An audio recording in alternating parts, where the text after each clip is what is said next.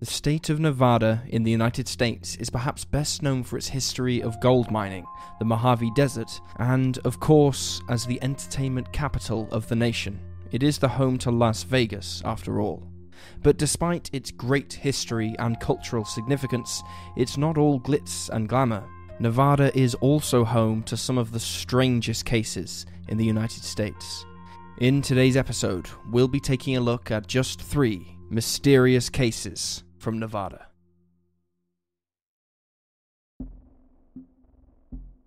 Carla Rodriguez. Carla Carolina Rodriguez was born on September 29, 1992. Her parents were described by local news outlets as busy but loving, and they lived in a neighborhood in Las Vegas that was generally friendly, with Carla having several friends in the area nearby. On October 20th, 1999, 7-year-old Carla was walked partway to school by her mother, Elia, until they met with some of Carla's classmates. The pair parted ways then, with Carla's mother returning home so she could rest before she started work later that day. At 3 o'clock that afternoon, Carla's father returned home. He didn't see Carla, but her bike was there.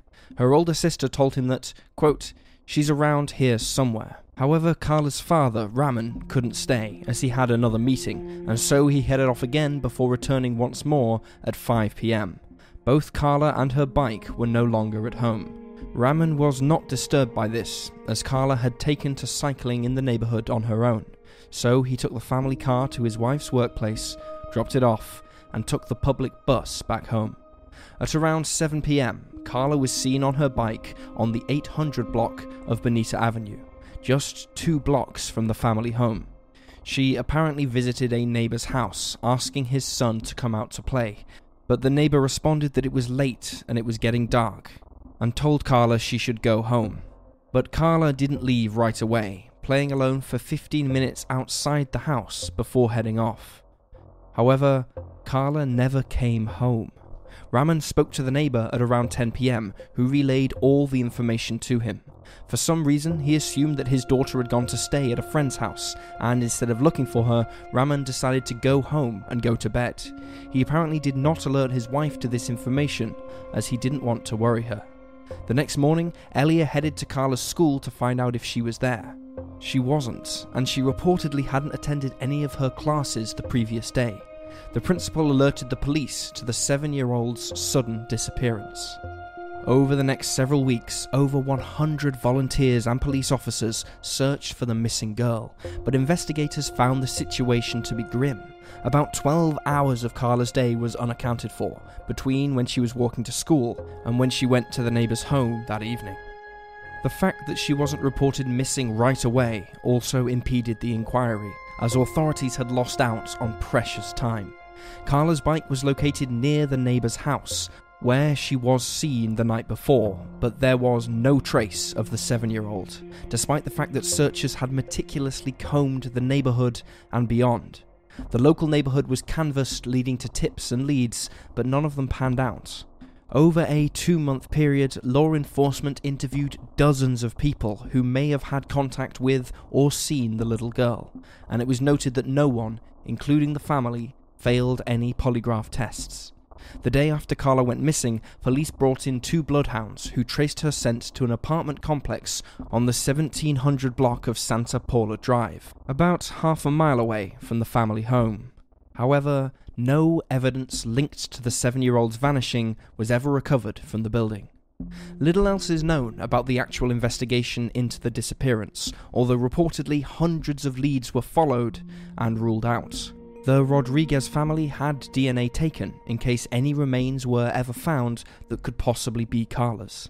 The detective in charge of the case in 2013, Dan Holly, who was a veteran on the police force, acknowledged that it was odd that Carla's parents went to bed without reporting her missing, or even looking for her themselves. However, he did also state that this angle has been thoroughly explored.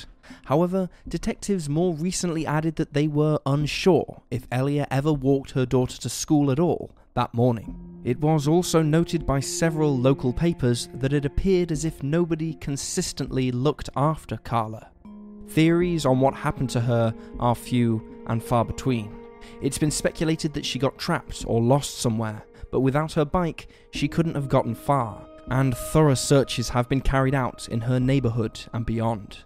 For a while, during the initial investigation, it was suspected that the 7-year-old's disappearance was connected to the debts that her parents owed a former brother-in-law. A few months prior to Karla going missing, the unidentified in-law had shown up in Vegas to demand repayment. The family gave him $1,000, but he told them this was only interest and he wanted more. Police theorized that he captured Karla so he could extort money from her parents, but in recent years this idea has been ruled out, and the brother-in-law is no longer considered a suspect. Now, authorities believe that Karla's case is a non-family abduction. Retired Deputy Chief Al Salinas described Karla as a, quote, victim waiting to happen. Despite America's Most Wanted airing segments on the case, Karla's disappearance received very little media coverage, leading to a lack of leads for investigators to follow. The investigation is still active, however. An article from 2019 stated that there is forensic evidence to be tested, although it's unknown what this evidence is. In 2020, the case was submitted for genetic genealogy testing. Police aren't looking for a suspect, but for any trace of Karla, who would be 27 years old now, or any children she may have if she is or was still alive. In the 2 decades since her disappearance, Elia and Ramon Rodriguez have had another child, a son, who is now in his teens. The couple have held on to Karla's belongings and clothing, and the family made an appeal to the public in October of last year. Karla's big sister, Rosie, who was 15 when she went missing, has publicly stated that the family believe Karla is still out there, and they will continue to hope until they are proven otherwise. The FBI is offering a $5,000 reward for any information leading to Karla's whereabouts. Anyone with information on Karla's case can contact the Las Vegas FBI office at 702-385-1281 or the Metro Homicide Detectives at 702-828-3521.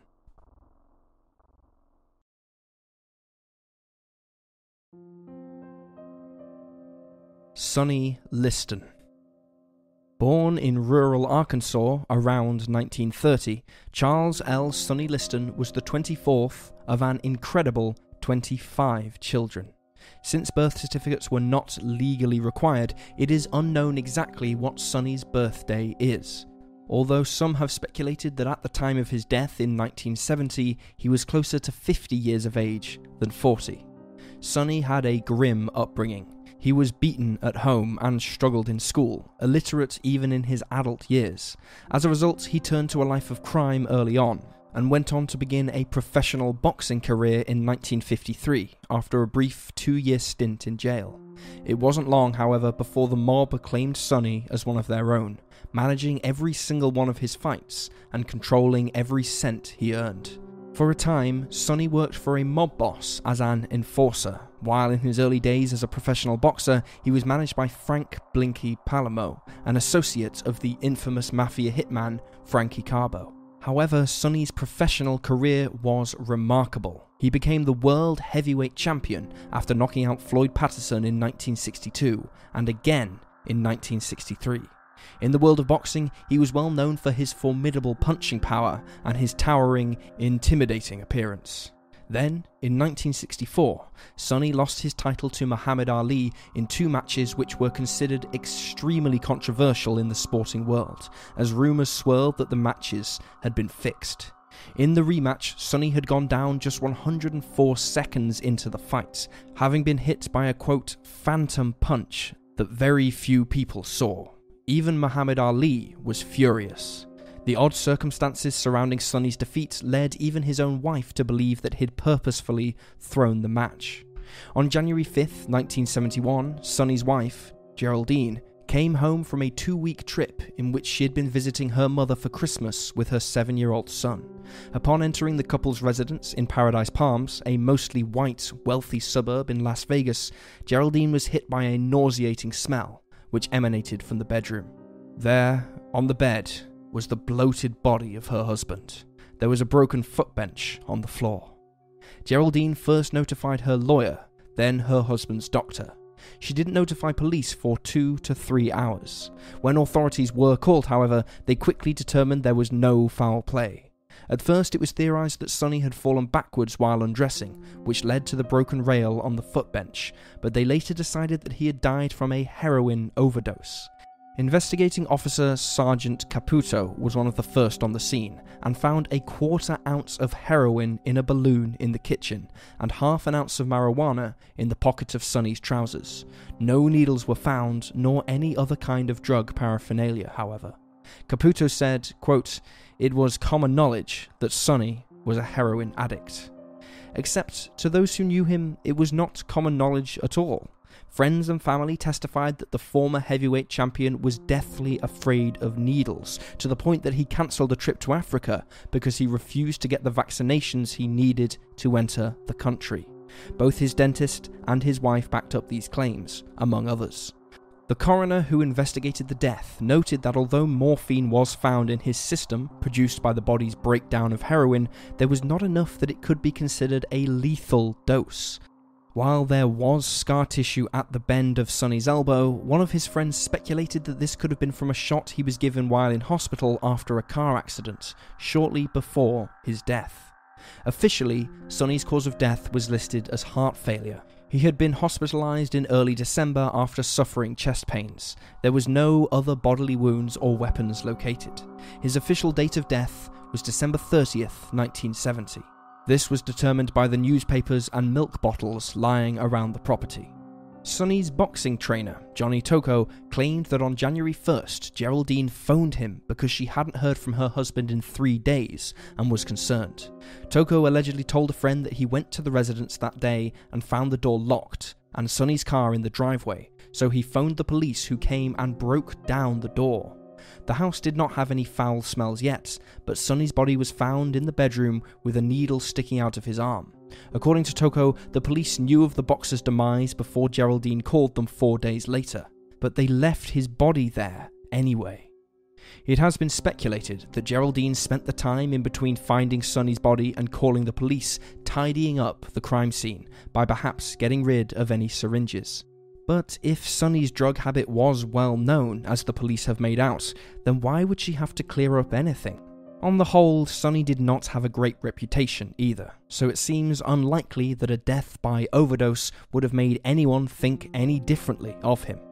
Although the verdict has been given and makes sense to some, many still believe that Sonny's demise was not an accident, with many believing he suffered his fate at the hands of the mob. Sonny's publicist, a man named Harold Conrad, plus others who knew the boxer, stated that he had been deeply involved as a bill collector of a loan sharking ring in Las Vegas. It is speculated that Sonny tried to muscle in for a bigger slice of the pie and was murdered instead, being stuck with a lethal dose of heroin. Meanwhile, a professional gambler named Lem Banker insisted that Sonny had been killed by drug dealers who thought that he had ratted them out. The main fact which fuels the fire of speculation, however, is Sonny's mob ties. He was known to have had them since the beginning of his career. In fact, he was largely disliked as a sportsman by the general public because of his criminal past and continued links with organised crime. Some theorized that Sonny was supposed to throw the fight against Chuck Wepner, the inspiration behind the Rocky franchise, 6 months before his death, and when he didn't, he was taken out in retaliation. Others have wondered if he was due money for possibly throwing the Muhammad Ali fight, but that he was never paid, and so he threatened to go public with what he knew, and as a result, the mob made sure he met his end. It's been proposed that maybe Sonny was slain because he was simply no longer profitable. It was also rumoured that he did not show enough respect to a certain mob boss, and that he refused to do something they wanted, and as a result, his life was taken from him. A 2013 book by a man named Greg Swaim claimed that his late father, James John Wojak, the mob hitman with links to Frank Sinatra and Mickey Cohen, admitted to helping kill Sonny via an enforced heroin overdose. Even to this day, Sonny Liston's cause of death is still widely debated.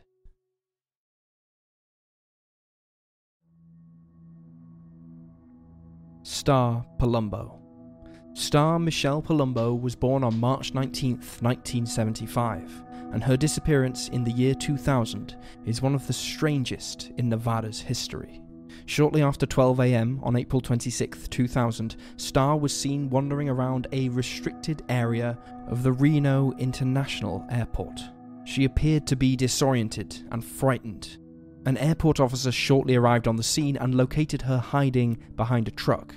When spoken to, Starr told the officer that she was looking for her younger sister, who was running loose on the tarmac, despite the fact that the 25-year-old had no such sibling. Although the officer did not believe her and suspected that she was hallucinating, he didn't feel she was a danger to anyone or had harmful intentions, so when she asked for a ride, he obliged.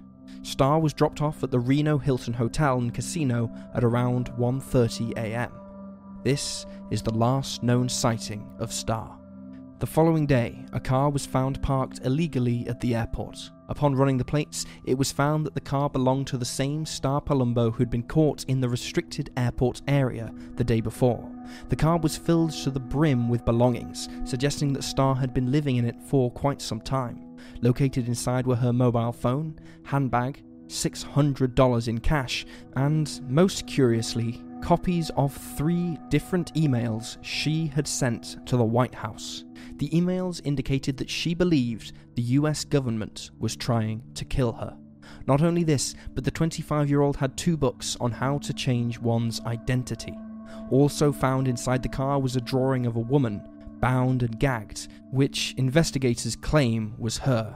However, there is no full image of the drawing online, and it is in black and white and has a cartoonish style, making many wonder how exactly authorities came to this conclusion. Starr never returned to claim her car, and there was nothing inside to indicate where she was or what exactly had happened to her, although authorities found a phone book inside filled with the names of men, and suspected that she'd become involved with sex work, a job that is, obviously, not without its dangers. Starr's mother, Gail, described her daughter as happy, sociable, trusting, and dependable. She had a happy childhood and moved the year before from her hometown in Arizona to Reno, Nevada. For a time, Starr was living with her grandmother, but at the time of her disappearance, she had moved out. Her grandmother reported her missing a week after the incident at the airport. According to Gail, Starr had fallen in with a bad crowd and had become involved with the drugs scene, methamphetamines in particular. She had been working as a cashier at a pawn shop but didn't make enough money to feed her drug habit. According to several articles, she was unemployed at the time she went missing. She also had several convictions in 1995 and 1998 for petty crimes. Although she lived far from home, Starr called her mother every week. During their last call together, on the 25th of April, Gail reported that her daughter sounded anxious and paranoid, claiming that her phone was tapped and that someone was listening in. She also expressed fears that she was being followed. Starr mentioned that something was happening that made her afraid for her life, but she refused to elaborate any further. Perhaps most tragically is that, in that final call, Starr mentioned that she wanted to come back to Arizona to get a fresh start and to turn her life around. After her grandmother reported her missing, the local police department launched a search for the 25-year-old, distributing her photo throughout Nevada, but their efforts proved fruitless. The only lead police received was when the owner of the Silver Dollar Casino in Elko, a woman named Linda Fields, came forward to say that she'd seen Starr in December of 2000. Reportedly, Starr looked afraid and was by herself. She told Linda that her name was Starr and that she was either being chased or trying to escape her pimp. She appeared anxious and upset when she noticed a man looking through the bar window at her, and she quickly left with another young woman. There are no other publicly known sightings of Starr Palumbo. There were some unsubstantiated rumors that the 25-year-old had overdosed and that her body had been dumped in the desert, although their origin is unknown. Her friends, on the other hand, believe she was trying to change her identity to hide from the people to whom she owed drug money. It's unknown if any specific dealers have been questioned or are considered suspects.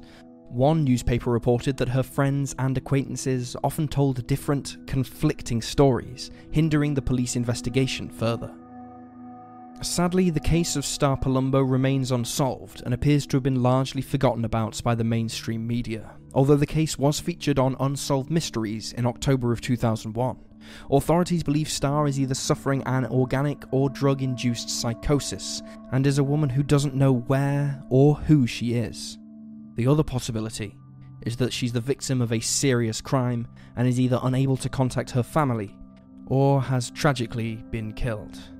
If Star is still alive today, she would be 45 years old.